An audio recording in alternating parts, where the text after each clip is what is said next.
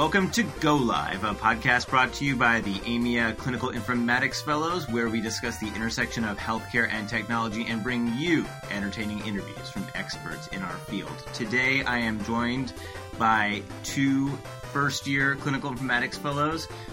The first is Jen Lee, a pediatric gastroenterologist and clinical informatics fellow at Nationwide Children's in Ohio. Welcome, Jen. Hi, thanks for having me. Yeah, of course. And then I also have Keith Morse, incoming president of ACIF. Is that right? That is correct. As of last week, I'm now the acting president of ACIF. Awesome. And you are a pediatric hospitalist, and you're currently over at Stanford doing your clinical informatics fellowship. That's correct. All right. So welcome to the show. And I'm Chase Parsons. I'm a now graduated fellow here, and working now as faculty at Boston Children's. But as of right now, I'm still helping out with the podcast. And so this is kind of our post-clinical informatics, AMIA Clinical Informatics Conference 2019 podcast. We were all hanging out in beautiful, sunny Atlanta last week. And what did you guys think of it? Was that your first CIC? How did it go for you guys? Yeah, that was my first CIC. We did the fellow retreat, which was on the first day. It was a great opportunity to get to know the other fellows. I really, really loved it. I agree. I think the retreat was a treat. We had a great turnout. There was over 35 people who came to the event. And for a community of fellows that's around 80, that's a great turnout. And what kind of stuff did you guys have? I know that we had, some kind of leadership stuff that we learned during our retreats. I know one year it was very cold at our retreat, so it probably wasn't the case for you guys. But what kind of content did you have for the retreat? My favorite part was the imaging informatics. We talked a lot about DICOM imaging, non-DICOM imaging, and how to incorporate that into the EHR. I really loved a session that we had by her name was Dr. Carver, and I forget she's a CMIO in DC, maybe.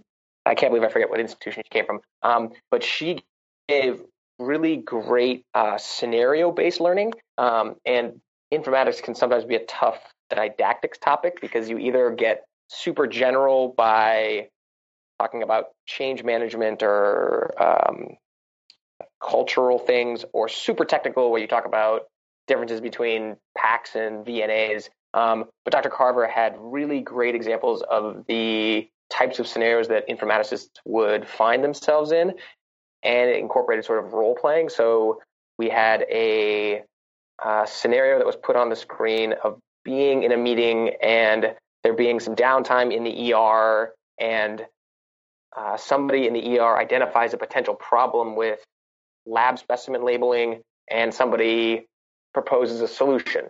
And then the whole room looks at you as the informaticist and says, is this a good solution?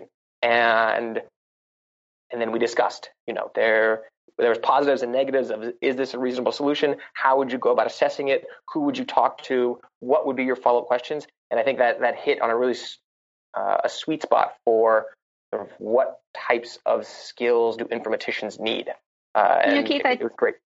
I think you hit the nail on the head there, because when you talk about downtime, it's essentially, when the electronic health record goes down. And even as a first-year informaticist, I've already been put in that position where the whole room kind of looks at you for your advice because you automatically become an expert. And so it was nice to do that in a controlled setting. Did you guys have any sort of workshop did you guys do a negotiation workshop as well? We did. And we learned about the concept of BATNA, which is the best alternative to a negotiation agreement. Yes. And just the idea that you can having an alternative option is helpful in a negotiation. And the whole concept, I think, was helpful because as informaticists, there's a lot of times that we are defining for our potential employers what our role would be and what our value is. And so I think negotiation is more important for informaticists than potentially more traditional subspecialties who it's very clear what their compensation structure is like. Right. Well, and to be honest, when I was an informatics fellow, I think that, a long time ago, I think like I agree with, Keith and what you both have said as far as like seeing everyone in person was so cool because we had, talked on Slack, chatted on Slack for so long, or like have kind of maybe seen or heard each other on the virtual case conferences. Are you guys still active on Slack? Is that still like a great community that you're kind of knowing people from there? I'm so glad that you brought that up because I think that's something that we really want to bring back. What do you think, Keith? Yeah, it's something that there is still Slack groups, and it gets used relatively frequently. We haven't hit on the perfect solution for consistent, accurate, universal communication among the fellows. Right. I think there are a handful of people who are very active on Slack, and there are sub-communities that are very active on Slack, but not everybody is, and I wish there was a better way. Right now we have some combination between Slack and emails to keep everybody updated. But you know what? When getting back to that negotiation, I don't know about you guys. Normally when I'm put in this situation of having to pretend to do something or having to role play for something, it's kind of awkward. But I think that working with the fellows, it was really great. It was the first kind of one-on-one role-playing interaction that I've done that was actually fun. What do you think? Yeah, definitely fun. And also you got to see different personalities within the group. Some people are super aggressive negotiators and some people not so much. And from a non-fellow standpoint, it was great to see like the fellows that I, had, we all did a fellowship and we had graduated. We're now, working in more faculty roles. And it's also great to see, meet a lot of the informatics fellows as well. And it's also kind of nice to hear things that like I went through as a fellow, like Jen, actually, I don't even think you knew I was in the meeting, but you were in like the first row, kind of being the gunner for one of the, I think it was like the CMIO workshop. Right? You were in that? Yeah. I really enjoyed it. I did not sit in the first row by choice, by the way. I was in the back and then I was there early eating breakfast at the table and they came to my table and deliberately told us to move to the front. So that was like, wow, she is intense. She's sitting right up front. But anyway, you said I did kind of take over it though. You were like, I'm in so many work groups where like, I'm not sure what my role is, kind of thing. And I think that was something that you had said during that meeting. And I think that is almost, I was like, I wish I was in, that I was in that role again. Cause it's like kind of like a relaxed, you really like get to learn kind of the way things are working at an institution. And it's like really a unique opportunity that you have as a fellow. I think, you're right. You don't have like, the role isn't as clearly defined as when you maybe are like, the clinical lead for a project or something like that. But I think like, the role that you have as a fellow is like, you can still, learn so much doing that kind of just inputting things when you have a strong opinion or even just like listening and seeing how these weird structures work in a complex institution. So I thought that was something I remember you saying that was very similar to a lot of our experiences. And actually it's funny you say that because one of my mentors and one of the reasons that I went into fellowship in informatics after doing pediatrics and admin year and a GI fellowship was because when you're a fellow, you actually get paid to learn. Right. So it's a really cool opportunity to just kind of dip your feet in places, learn as much as you can. But then when you become a faculty, you end up being paid to produce something, whether that's RVUs or running projects. And so I don't know if that's been your experience, but that's what my mentors have kind of taught me over the years. I had a chat with one of the CMIO of our adult hospital, and he laid out, this is at the beginning of this year, and he laid out the progression of observe, participate, lead, and that those 3 steps were what he expected the fellows to get through during fellowship. With the emphasis in a lot of ways being on the observe and participate, because that is what we can do during fellowship. And then once you graduate and take on a position, you hopefully have a solid foundation in which you can lead the group and have started doing some leading during fellowship. But recognizing that each of those steps is necessary in order to have strong leadership skills. Yeah, and I think that it's because it's not like we're learning science or how to do an upper endoscopy. I think it seems a little less concrete in our minds as we're doing the learning, but then, once you are pushed out there to lead, I think that you can really see the value of doing the fellowship, just from my short experience here. Yeah, I'd agree with that. And then taking it back to the conference, at that CMIO workshop, and I don't know if that's the direction I want to go, but I think that it was incredible meeting all these people in leadership positions who had a lot of similar experiences and exposures that I have, even as a fellow. And then I want to get into our interview today, but I just want to ask you both, did you guys ride the scooters in Atlanta? I did not, but it was amazing how quick you had to be on your feet to avoid the other people who were on their scooters. I didn't either. My cousin broke her leg doing it. Or no, she tore her ACL recently, and I was like, not going to risk it. Also, we were sitting at lunch the first day, and somebody claims they saw Doug Fridsma whiz by on a scooter. So there may have been a sighting of the president of AMIA on a scooter. That would have gone viral on tweeting. I wish we would have had that. All right. So something that we did have the privilege of doing actually, in Keith's hotel room was interviewing Dr. Stephen Klasko. He's the CEO and president of Thomas Jefferson University and Jefferson Health. And he was the keynote speaker for AMIA this year. It was really an honor to sit down and talk with him, Jen. Jen and I both got the privilege of speaking with him, and I think we learned a lot. So check it out. Dr. Stephen Klasko, thank you so much for joining us today. You're a leader in healthcare reform, president and CEO of Thomas Jefferson University and Jefferson Health, named to Modern Healthcare's top 100 most influential individuals recently, and also Becker's Hospital Review. They named you one of the top physician leaders to know. That's all from your Wikipedia page because you have a Wikipedia page. My only cool thing is that Fast Company called me the number 21 most creative person in business, the only healthcare person. The only reason I'm saying that is my kids, who are sort of your age, because they read Fast Company, for the first time said, "Oh, Dad, you must be important." So it took 30 years. Am I getting in Fast Company for that to happen? So, well, thank you so much for joining us and for letting us ask you a few questions. Sure. First off, I wanted to say that. So you're actually the second DJ that we've interviewed as part of this podcast. So what's the deal? What kind of DJ were you? So I was a midnight to 5 DJ on a station called WYSP, and I thought that would be my career. I majored in broadcast journalism, minored in chemistry, and the 30-second version of this, I got fired because we were what's called a top 40 station playing all sort of short songs, and for a reason better not discussed, I wanted a longer song, so I played the long version of Lucky Man by Emerson, Lake and Palmer. The station manager heard me, fired me, went back to Lehigh where I went to school, and they said, well, you're a minor in chemistry, could sort of be a doctor if you took the MedCats. I said, well, I need a job, so that's how I became a doctor. I don't tell my students that. Everybody's personal statement is I've wanted to be a doctor since I've been 3, but the only other thing I'll say is I actually got into medical school partly because of that DJ thing, because as it turns out, the interview, I hadn't thought about medical school, so I just figured the first place I get in, I'm going to go to.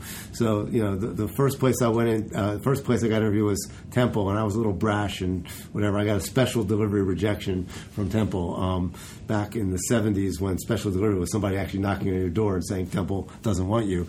But my second interview at Hardeman was an OBGYN. And if you think about OBGYNs coming in at midnight to 5, a lot. They heard me. So in my little one-pager, said, my name was Stevie Kent. You're little Stevie from WISP? I'll be so great to get you here. So actually the DJ thing probably helped me become a doctor. Oh, but that's awesome. And maybe I want to try DJ. There you go. And so not like a club, more like a radio DJ. Yeah, I did do some club stuff too. And whenever I tell that story in LA, as I said at the talk, they say, "Oh, so that was actually when DJs made less than doctors," because now it's a big deal to be a DJ. Yeah, we know. I'm a pediatrician, so I mean I know. Yeah, so you know the whole bit. Yeah. Kind of going along with that, you said teaching your students, or kind of like when you came into medical school, that was a unique thing, being a DJ and may have helped. And now I think one of the things you're focusing on is, creativity and emotional intelligence for your medical students? Right. So we have required courses in creativity. Okay. And it goes anywhere from, actually, my son's working with our medical students. My son's an actor in New York, and he actually does improv classes with our students. Because if you think about improv, it's actually really good. One of the problems with physicians is we don't listen. We're ready to talk before we get the input. If you think about improv, you have to listen, because you might say something that's totally opposite of what I thought you'd say, and I have to be able to react to that. So the issue of communication skills, listening and then being able to think quickly and working together as a team are not bad things for doctors. So we have improv. We also do something where our third-year students literally have an opportunity to work with a theater company in town, take one or two things that really affected them positively or negatively in their first patient experiences and turn that into a short 5 or 10 minute play where they actually help write it, help act in it with professional actors and whatever. And then we have so it really gets folks to sort of think about things outside of the competitive, autonomous, hierarchical science P less than 0.001 world. Right. I mean, that sounds great. I didn't have anything like that in my training. I think it would be awesome if they were trained in that. Yeah, sometimes a standardized patient experience is not really the best thing for the residents. Right. Well, look, I mean, if I could change the world, I think the whole issue, and I said this at the talk, we're going to have robots next to us. So, by the time you've been winnowed out, you're pretty good at science, and you can pass multiple choice tests. Right. Like we did this MD Masters in Design with Princeton University. We take up to 10 students a year that get into Jefferson after their first year at Princeton. And we encourage them to take something major, not chemistry, biology. They go through the whole 4 years, and then they don't have to take the MedCats. And they get an MD Masters in Design. So the goal is to have them be creative, literally think about things differently. Well, my faculty senate went nuts that they weren't taking the MedCats. How could I? They got into Princeton. They've been winnowed out. They can probably pass a multiple choice test if we force them to. So I think that's the key. The thing I don't understand for the AAMC, if you think about this, you guys are all, filtered out based on your college experience. Then you get into medical school. That means, multiple choice tests. Then you go through your shelf exams. Then they go from the second to third year where you're actually seeing humans. What's the gateway? Another multiple choice exam. That makes no sense to me. That gateway should be, can you actually sit across from somebody and talk to them without foaming at the mouth? Because now you're going to be seeing patients. So the fact that we never, ever, ever filter out for that, and every USMLE 1, USMLE 2s are all multiple choice tests, and never is it, do you understand health equities? Can you communicate with somebody without, can you listen? To me, that's the one thing I'd change in standardized testing. And this integration with technology, and as we have more technology, as the EHR is more integrated, Howard Silverman, has done a lot of work with teaching medical students how to use the technology as they interact with their patient. Is that part of this education? Well, it's not being scared of the technology, but then also thinking about the human in the middle, what we call the human in the middle. So there's a great book that I'd encourage all of your listeners to read by Kai-Fu Lee, Kai-Fu Lee. He was the head of Google China until he realized that Google didn't understand China, and now he runs a large VC out in China. And the book's called AI Superpowers. And, it talks a lot about why he thinks this fourth industrial revolution will be led by China, because there's no barrier to entry like there was in other revolutions around, natural materials or manufacturing. It's all data. And so, but he talks about OMO, online meeting offline. That's the online technology meeting the offline technology. We have to then say, if that's all going to happen, and I believe it will, then what is the role of the human? And that's, as I said, at the talk today, that changes everything for medical school.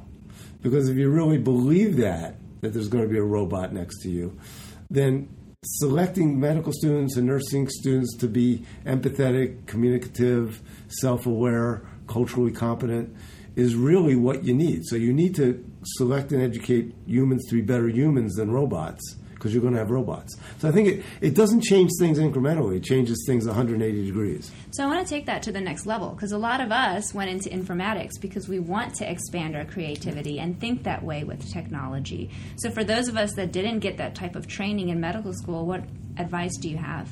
Well, look, I think what I tell every resident and fellow is, if you're in a place that allows you to go and take outside courses.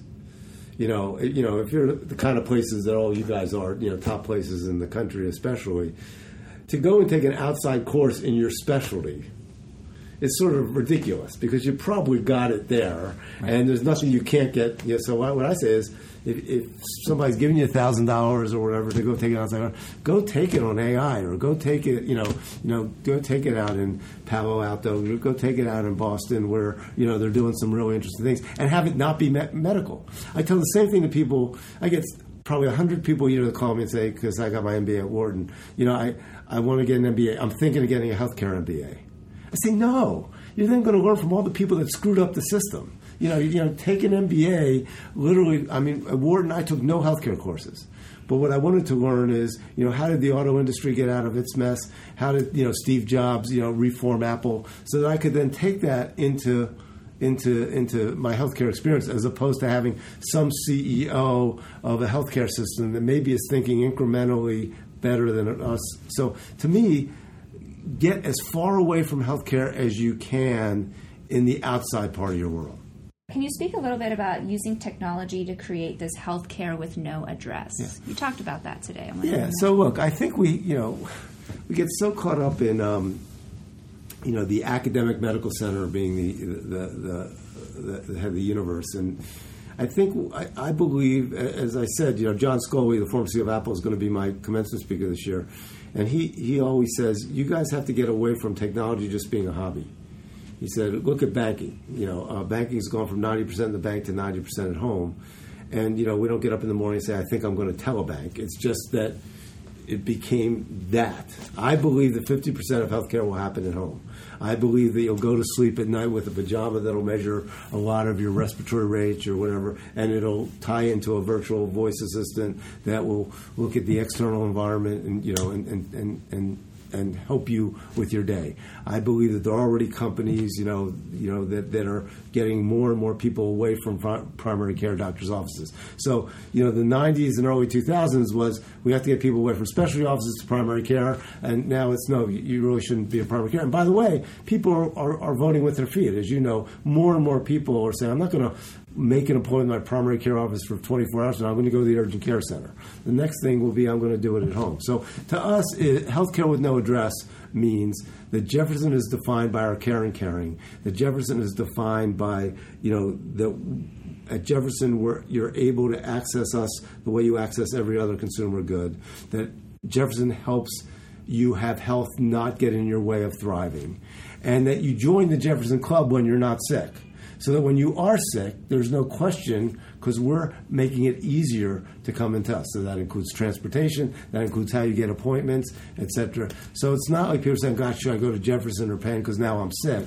It's, it's so easy for me to just go and, I might have cancer. I'm going to just go on the app and, get in within 24 hours and check the transportation option so I can find out today, because I know that at Jefferson I'll get the answers back right away, etc. That's our aspiration. So that 5 years from now, if somebody says, where's Jefferson? I hope you can't define that. And you guys have been doing telehealth since 2013, Yeah, right? we invested $40 million in telehealth where people thought we were literally nuts back in 2013. It's all ED run, so, and I'm a big fan of A. Look, I decided that it's ridiculous. Every time there's a change in healthcare, we make lots of people billions of dollars that aren't us. So if you look at the EHR mess that we have, a lot of it's our own fault, because the Judy Faulkners of the world, the Allscripts of the world, back in my generation, came to us and said, hey, you want to work with us? And I said, we're fine handwriting. So now we're upset that EHRs are the only technology in the history of the universe that because of that technology, you need more humans to do what you did before. Right? We're all hiring scribes just to get back to the same kind of patient experience. So when I first started telehealth happening, I saw the American Wells, the Teledocs, the MD Lives, I said, these guys are, it's clearly going to happen, right? You can see the future. So why should they be the $3 billion IPOs? It's going to be, instead of my having a guy from Ohio answer my patient's call, we'll do it. So we invested. We actually have a development partnership with Teladoc, but they're the intel inside all EDs. Why? Because EDs are used to solving things, for now. Family docs are much more in the, I want to create a relationship. Solving things for now. They're used to triage, and it's fascinating because, we now can keep most of our people out of the ED that aren't heart attacks or trauma or ambulance, and either through urgent care. We built an urgent care center 24/7, a block from my main hospital. People say, well, that's nuts. You're one of the largest ERs in the city. We did that because we might say, you ought to be seen tonight at 3 o'clock in the morning, but I'm going to have you go to our urgent care center at 8th and Walnut. By the way, if you need to go to the hospital, it's a block away, and that'll be a $49 visit, and you'll get in right away versus putting you with all the people that have a trauma and waiting 4 hours. We've got our left without being seen at our main academic medical center from like 5% to 0.3% in 6 months once we did that. So I think it's going all in as opposed to just, all right, I've solved the telehealth problem because I just signed a contract with MD Live and American Well, so I'm done. So tell me more about that. Say I'm a patient who wants to come into your hospital. What does that look like for me? So I mean, what we do, and again, some of this is on the sigmoid part of the curve of happening. We've done almost all our marketing digitally. So you would make an internet schedule on your iPhone or whatever. Our goal is to have everybody be able to get to anything within 48 hours. There's something you could press to talk to somebody, a concierge, at any point. You would make that schedule, and starting with our new relationship with Ambulance, you would say, I would like the transportation option, I would not like the transportation option. They'll ask you a few questions, and then if you need oxygen, you get transportation with oxygen. It's tied into our EMR. They would drive you down there. By the way, if the doctor's running late, they would say, I was going to pick you up at 2, I'm going to pick you up at 2:15 because the doctor's running a little late. They can see the traffic. They drop you off. They know when your appointment's done. You'll be back. And then we would monitor you partly digitally, partly in person. We have a thing with cancer, for example. It's called Cancer Care 360, where one of the big issues with cancer is caregivers. You're a caregiver for somebody that got a new chemotherapy regimen, and now they're home, and they got a little piece of paper that says your mom might have vomiting. So now she's vomited 3 times between 3 a.m. and 4 a.m. Is it overreacting or underreacting, and take her to the ER? We have no idea.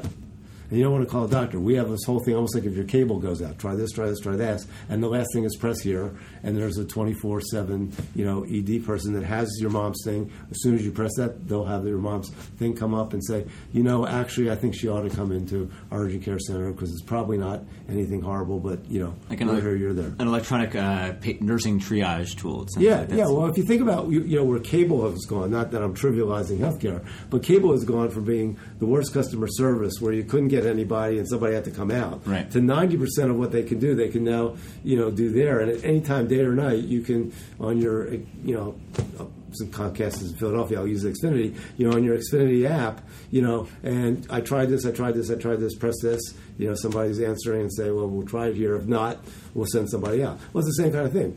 Try this, press here. Somebody that has your record will see you. Try this, and if not, we'll have you come in. Right. And so what makes Jefferson unique, though? Like, I know that you said you had institutional support and obviously a lot of funding, but in Boston, telehealth is not a possibility. It seems because of kind of the reimbursement associated with telehealth. So, look, I think what made us unique is that we're in a place like Boston with 5 academic medical centers. We're right next to Penn, and frankly, there had been 3 people in my job before I got this. There had been a president of the university, there was a CEO of the hospital, CEO of the health system. They spent 95% of their time fighting each other. So they transitioned all 3 of them out and recruited for the first single campus leader.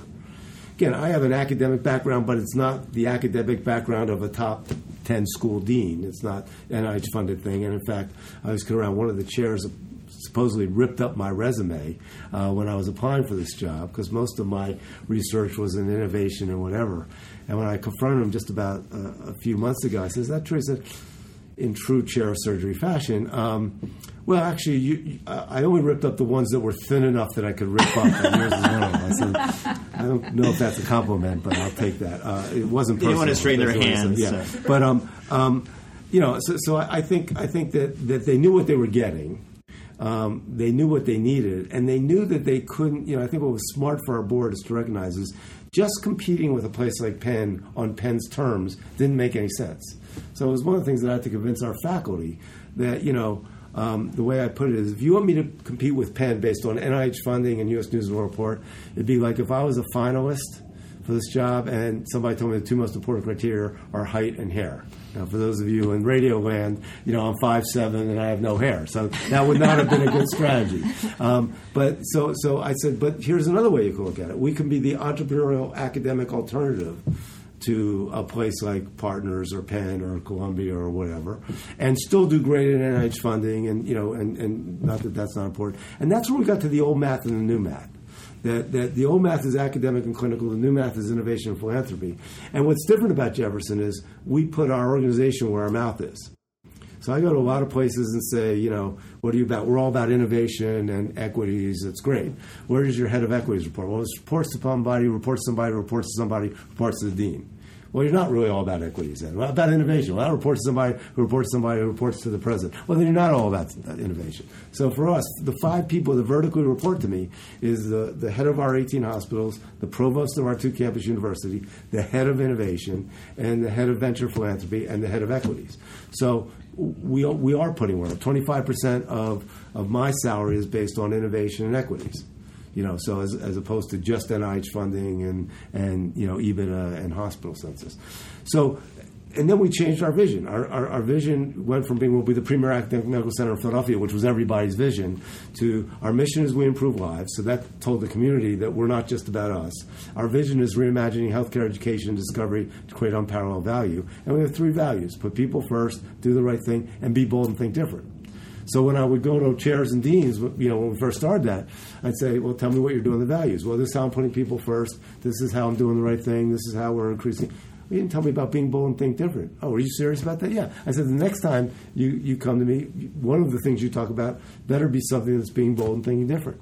So it gets them into a different mindset. And then once we have some successes, which we did, we had somebody give us $110 million once we announced that vision to name our medical school based on that vision. Then they start talking and say, wow, while other people are depressed that NIH funding and clinical revenue and tuition might be going down, yes, that's happening for us, but our innovation, venture, philanthropy, and digital stuff is really bringing in a lot of new revenue that can support the old math. I mean, that's incredible. Yeah, and having the institutional support truly from the institution, I think, is key in changing the actions of an institution. Yeah, so look, we hired 100. It's up to 140 digital folks, and the average age is about 23, 24. They come from the gaming industry. The average time they come into work is about 2 p.m. The average time I was going to say email me, but really Instagram me is about 2 a.m. But when you think about that cost compared to hiring consultants, these are generally young folks that are thrilled to be working in a mission-driven thing as opposed to be working for Electronic Arts on the next Grand Theft Auto thing. That basically are saying, wow, this is fun. I'm being given some latitude. They're creating apps for us that we are exporting, but also apps for. So now the head of what's called DICE, Digital Innovation Consumer Experience, literally sits on my cabinet with the provost and oh God, we got this big dilemma. Let's bring McKinsey in, and that's give me a chance to try to solve it with my team. We had a thing where, because we have such a complicated university with 2 campuses, we didn't know what rooms were open and what rooms weren't open, and we got like a $2 million thing from a consultant. Oh, we can bring in project managers to the guys from DICE. So we now have an iPhone app that I can tell you right now, if I get a call, from someone that said we need a room, for 10 people for this medical school thing. Oh, well, the one over in, Gibbon is as of now is open till whatever. And, that was all in-house. And now other places come to us and say, boy, can we buy that? Awesome. I mean, so having innovation integrated into the campus. And getting away from everything has to be an academic doc or an academic person that is in your innovation pillar. Right. So we have great CMIOs and all those kind of things, associate CMIOs, and that's great. But again, some of these folks had never been in a hospital before. So reimbursement for digital visits. It stinks. So, again, what we've had to do, I mentioned in my talks that we're in the twilight zone of healthcare. We all talk about going from volume to value. Right. Most of us still get paid on volume. So we started with things where we are aligned. So, we have 35,000 employees, and we're self-insured. We have a partnership with Aetna. Okay. So we started with them as a proof of concept to say, all right, so here's the new rule. We've done this for about a year and a half. Here, the new rule is that if you go through Jeff Connect, virtual triage, and end up in our ED, it's zero deductible. Costs you zero. And by the way, if you get admitted and you're in the hospital for 5 days, it costs you zero. If you just show up in our ED without going through Jeff Connect, then there's a $500 deductible, and there'll be an increased deductible if we admit you. And by the way, for even our ER patients that show up, their triage happens digitally, virtually. I mean, that would change time. Yes. So when they come here, instead of waiting there and the nurse will see you and triage you, the moment they get there, they get to a kiosk, and whether they're in our ED or not, they're getting triaged by the person that happens to be at 8th and Walnut, which is the ED person. So literally, we have a person here, and then some of that's the telehealth, some of that's people in the ED. So if you're that same employee that didn't get the memo and shows up at the ED, says, look, I'll be happy to triage you, and we might suggest that you not stay there and wait 4 hours. You go a block away and go to the ED because you sprained your ankle. We'll transport you. Right. But if you do that, then you'll be a zero deductible. If you want to wait the 4 hours with the people with strokes and trauma, that's fine. It'll be a $500 deductible. Right. And by the way, for us that made sense because it's an average $1,500 of my money if they end up in my ED, and about $99 of my money if they end up on average in the other thing. And the one other thing I'll say is it's really hilarious because the head of that, we run this National Academic Center of Telehealth. So the head of this is a guy named Judd Hollander. He's an academic ED physician. So these are not, crazy people. We have 6 people that come from pretty reputable organizations.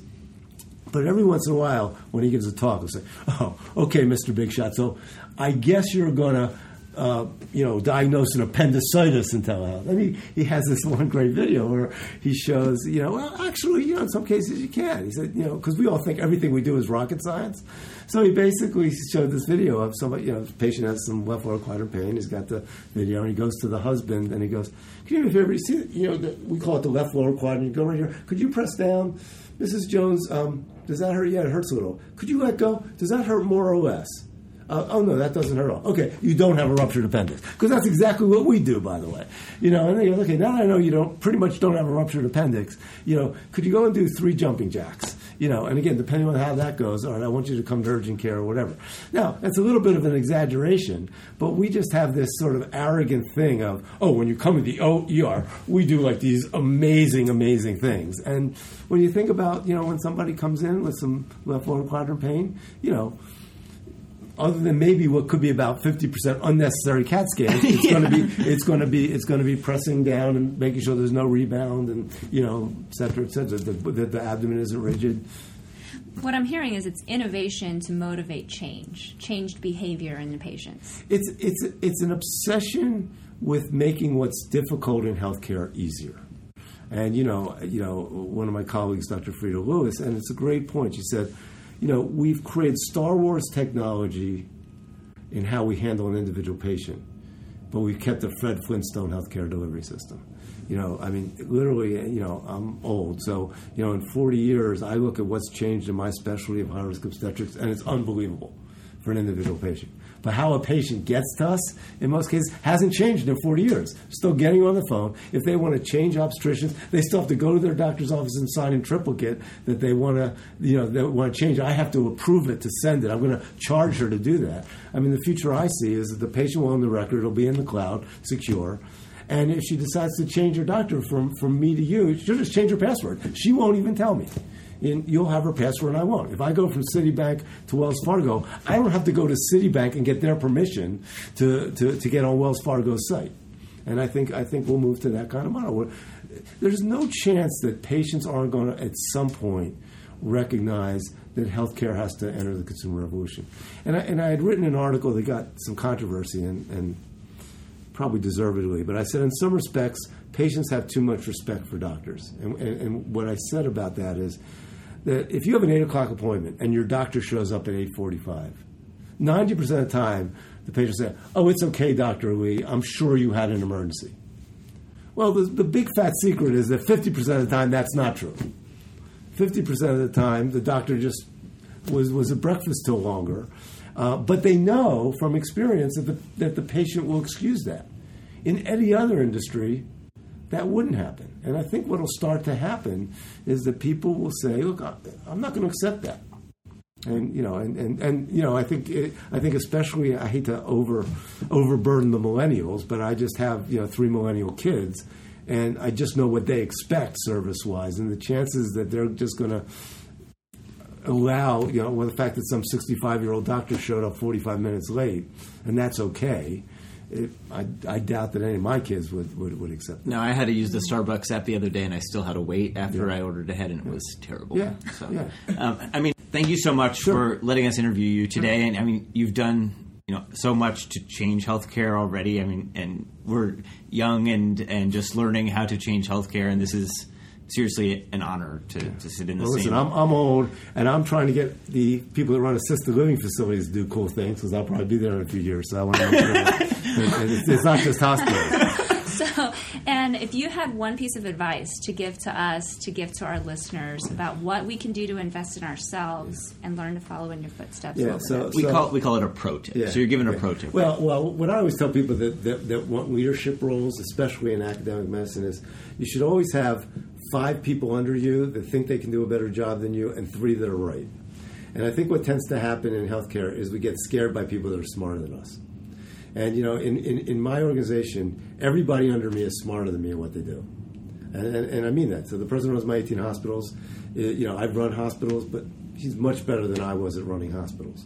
The person that runs my provost, that runs our 2 universities, much more academic than I am, much better provost than I was, even though I did that job. The person that runs innovation, again, I tinker in it much. So what I see happen a lot as you move up, you get, I don't want anybody under me that could take my job. And I think it's just the opposite. You have to feel confident enough in yourself, especially when you're an associate CMIO or something like that you hire the smartest people that absolutely want your job. Because you're going to be better, your team's going to do better, and that'll get you to the next level, and then hopefully that person does get your job. I tell that to, I have 2 or 3 people that want my job. I said, great. You make us great. I would not be happier to say, because Jefferson's so great, because you did it, you should take Glasgow's job. I'm ready for that. I'll go up to, whatever. But I think that gets people excited about that they can make a difference. That's great advice. Yeah. So live-ish from Atlanta, from AMIA CIC 2019. Thank you so much, Dr. Glasgow. This has been great. Thank you. I appreciate it. And we're back. So what did you guys think of that? He gave us a lot of advice about leadership specifically, which I think was really interesting. What are your takeaways? I thought it was a great interview. I have the honor of being a Jefferson alumni, so I went there for med school, and I overlapped with Glasgow maybe a year, so his name was sort of in the ether as he took over, but I was on the way out to residency, and it's amazing the change that he has brought to the institution, and I think that's pretty clear in terms of the growth and the new focuses of Jefferson, and it's amazing to see how much one person can affect an organization. And so, that was my take. It's not like, from my viewpoint as a medical student, the culture and the initiatives and the direction that Glasgow brought didn't exist prior to his arrival. So it wasn't like they were building their innovation pillar and he came along to bring it along further. That was his idea. Are you saying that you took improv classes in medical school? Well, to be fair, all right. I should take back what I said earlier. Glasgow wasn't the only one. There was one of our educators is a guy named Sal Mangione, who was an amazing lecturer, or continues to be an amazing lecturer, an amazing teacher, and he talked about art. All of his lectures were about art. And we did a go live in London recently, and I was walking around the National British Museum and walked past a Modigliani painting. And Modigliani was a Italian painter who typically painted women, and they all had very long necks. And I can remember Dr. Mangione giving us lectures about the necks of the Modigliani painting. So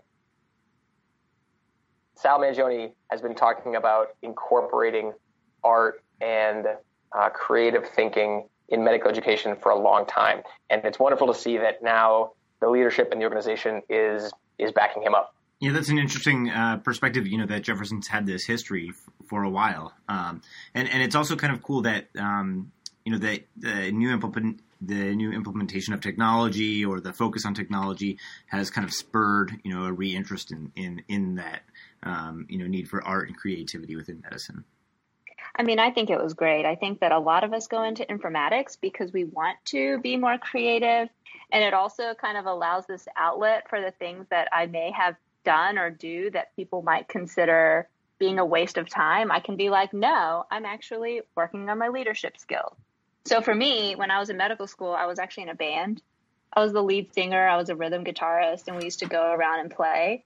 And at the time, a lot of people thought, oh, that's a waste of time. But Classco validated it, that, taking that time to develop yourself is just, investing in yourself to become an innovative leader. Yeah, and so you talked about leadership, and you talked about like the innovation, in medical education, and kind of looking for a more, creative medical student. Anything else that came from, either his keynote that he didn't touch on in the interview, or anything else from the interview that was interesting to you? One thing that really struck me was some of the ways that he's brought innovation and has gotten the patients engaged in their own care.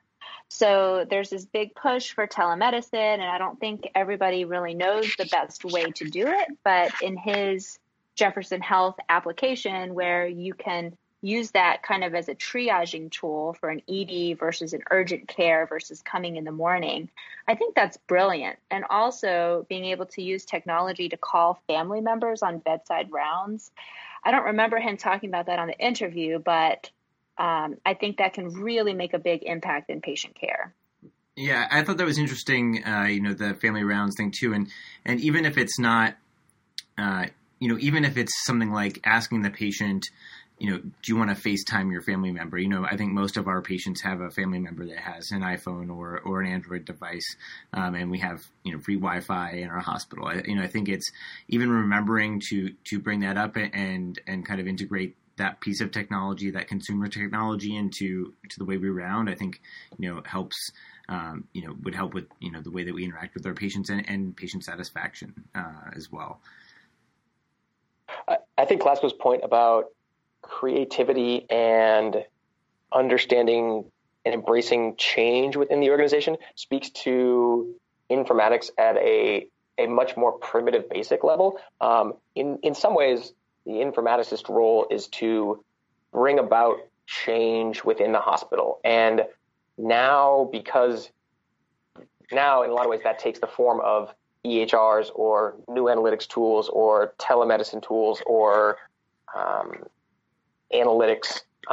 But 50 years from now, who knows sort of what the mode or what the specifics of the change will be, but the lessons for how you introduce something new into a hospital is going to be consistent. So although now our field is largely focused on data and information, I mean, who knows what it's going to be 50 years from now, nano robots, energy pods, like something, but there's still going to be somebody who has to convince the hospital and the rest of the providers that this thing is important.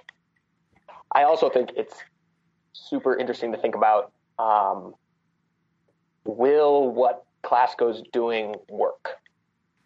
So he's been at it for, I think, 5 years, and there's certainly been a lot of change. There's certainly been growth. There's certainly been innovation. But it is not clear that this approach is successful in the long run. I think it's going to take a decade to see if after all the numbers kind of shake out, whether it's something that actually is a meaningful model. And there's lots of things that he is building the infrastructure to adapt to changes that he and reasonably so lots of other people see coming. He talked about payment that's not based on it's not fee for service. More based on the episode of care, the payments. Yeah, more based on the episode of care. But he mentioned, I think it was in the keynote speech about how 80% of their revenue is still fee for service. And so even if he is super innovative and creates a system that supports more sophisticated or value-based reimbursement models, if the industry doesn't change in that direction, it'll fail. And so I think he's doing great work in preparing for change, and it just remains to be seen if that change happens. And I think that other thing is just that, the question about the payment, how this system works, again, spread across the country is the most difficult piece, because they do have an agreement with an insurer to pay for these episodes of care, and therefore they're incentivized to decrease people coming to the emergency department, and not just episodes of care, but as they pay for the as they reimburse for a population like in an ACO model. They have this incentive. But then how, in Boston, we have many insurers, many hospitals. How do we do a similar model, for, kind of looking to see if triaging patients to urgent care or the ED, for instance? Sorry, Jen, what were you going to say? Oh, I was just going to take it back a step, because for me, my whole medical training has really been about taking care of the patients. And I've learned some about billing when it comes to charging a patient for their care. But I don't know about you guys, but the whole idea of cost infrastructure and dealing with insurances and all of this is not something that I got formalized training in during my residency and fellowship. So Dr. Klasko has an MBA, and I've talked to a lot of other fellows who are thinking of going that direction. What do y'all think about that? I can maybe offer insight. I do have an MBA, and I think it serves in a lot of ways as a good foundation for the types of decisions that you make in these sort of leadership positions. But I think the real lessons come from working within your industry and your company and the specifics of your organization's situation. I don't think anybody graduates from an MBA program knowing the solution to solving healthcare or how to motivate their individual organization to do it. So I think it's a great starting place, but I don't think it has any of the answers that you or I or Klasko struggle with regularly. And I like the fact that he, told us that to take an MBA, there are healthcare MBAs, there are, there are healthcare courses offered at business schools rather. I really liked the suggestion to take something that was completely unrelated to healthcare, if you're looking in the MBA or the leadership or change management space, because, I think there's a lot to learn that healthcare can, learn from different industries as well. What do you think, Jen? Wait, regards to what? Regarding the MBA thing. Are you going to get an MBA? So, it's funny you ask that. I think I want to. I mean, I'm a PGY 8 right now, let's be honest. So that's something that I'm really considering in the future, when I look for a job, to see if I can get the time to get an MBA, whether it's by having an institution support me or being part of a K grant through the NIH for personal development. I think for me, it's something that I want to do because I want to focus more on quality improvement. And so I want to focus on improving quality of care, but also decreasing the cost. I think it was a great interview, and again, it was an honor to interview him in his position and also as the keynote speaker of AMIA. It was great to be given that opportunity by both Dr. Klasko and AMIA. And so, Jen and Keith, have you guys listened to this show before? Oh, Every single episode. All right, great. We have at least 3. And so we do this pro tip thing. We asked Dr. Klasko about it. He gave us some great leadership advice, and I think it's a fun part of the show. But just as a review, it's something that's awesome that we want to share with the listeners. So Jen, are you able to provide us with a pro tip for the listening audience? So my pro tip for efficiency is keep your in-basket in your email at 0. I started doing this about a year ago, and it's really made a big difference in my ability to get stuff done.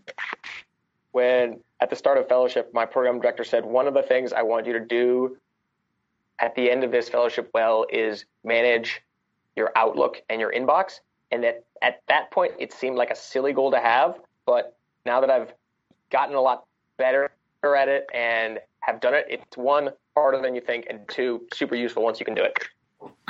Keith, I'm going to give my pro tip before you, just because I am right. That wasn't your pro tip, right? Nope, correct. Yeah. Just because mine goes along with Jen's, and mine is blocking off time in not like personal evening time, but time to get stuff done. And this goes along with the same Outlook management, calendar management. It's not something that you would think you would need, but a few weeks in advance, if you see that you have an open few hours on your calendar that is going to fill up quickly, putting a placeholder event over those 3 hours and marking yourself as busy is really helpful. Just to get stuff done and to be ahead of the game, kind of for your projects and just getting work done during the day in the future, because meetings fill up fast, and I think that's something that's been very helpful for me. So Keith, what is the current acting president of AMIA's pro tip for everyone? Sure. So this one comes from walking around the CIC poster session last week, in which there was a lot of fellows presenting, and you wouldn't think that it was possible to have a design revolution in academic poster layouts, but it seems like there is. I don't know if you guys have heard of the Better Posters, which is a design layout by a guy named Mike Morrison, and it's pretty clear that these posters are different because the middle 2/3 of the poster is huge block text that has the primary conclusion of the paper of the poster in plain English. So big title, at the bottom it has a QR code, and the thinking is that when you are walking by a wall full of posters, it gives you from a distance understanding of what the paper's or the poster's conclusion is, and you can talk to the presenter kind of with that already in mind. So I just thought it was interesting to see how posters can change. And so if you want to learn more specifics, it's Better Posters on betterposters.blogspot. You can check it out. Okay, my poster did not have that. I hope it was mine still didn't good, either. Does that mean? Yeah, it was a minority, but more than just a couple. Yeah, and I think Evan Orenstein, he was one of the CHOP fellows. He did an amazing job with that kind of format for the poster, and I thought it was kind of a great layout, and it showed the point of his poster, and was a beautiful design as well, which I think is important as an informaticist. And so Jen and Keith, this was a quick show, a quick recording, and I think it's great. It's our first show in a long while, but I'm hoping we can kind of increase the frequency moving forward. And it was a pleasure to, again, interview Dr. Stephen Klasko. Thank you for hanging out with us over in Atlanta. And Keith, Jen, thanks for being here. Thanks for having me. This is great fun. See you next time. Yeah, go live.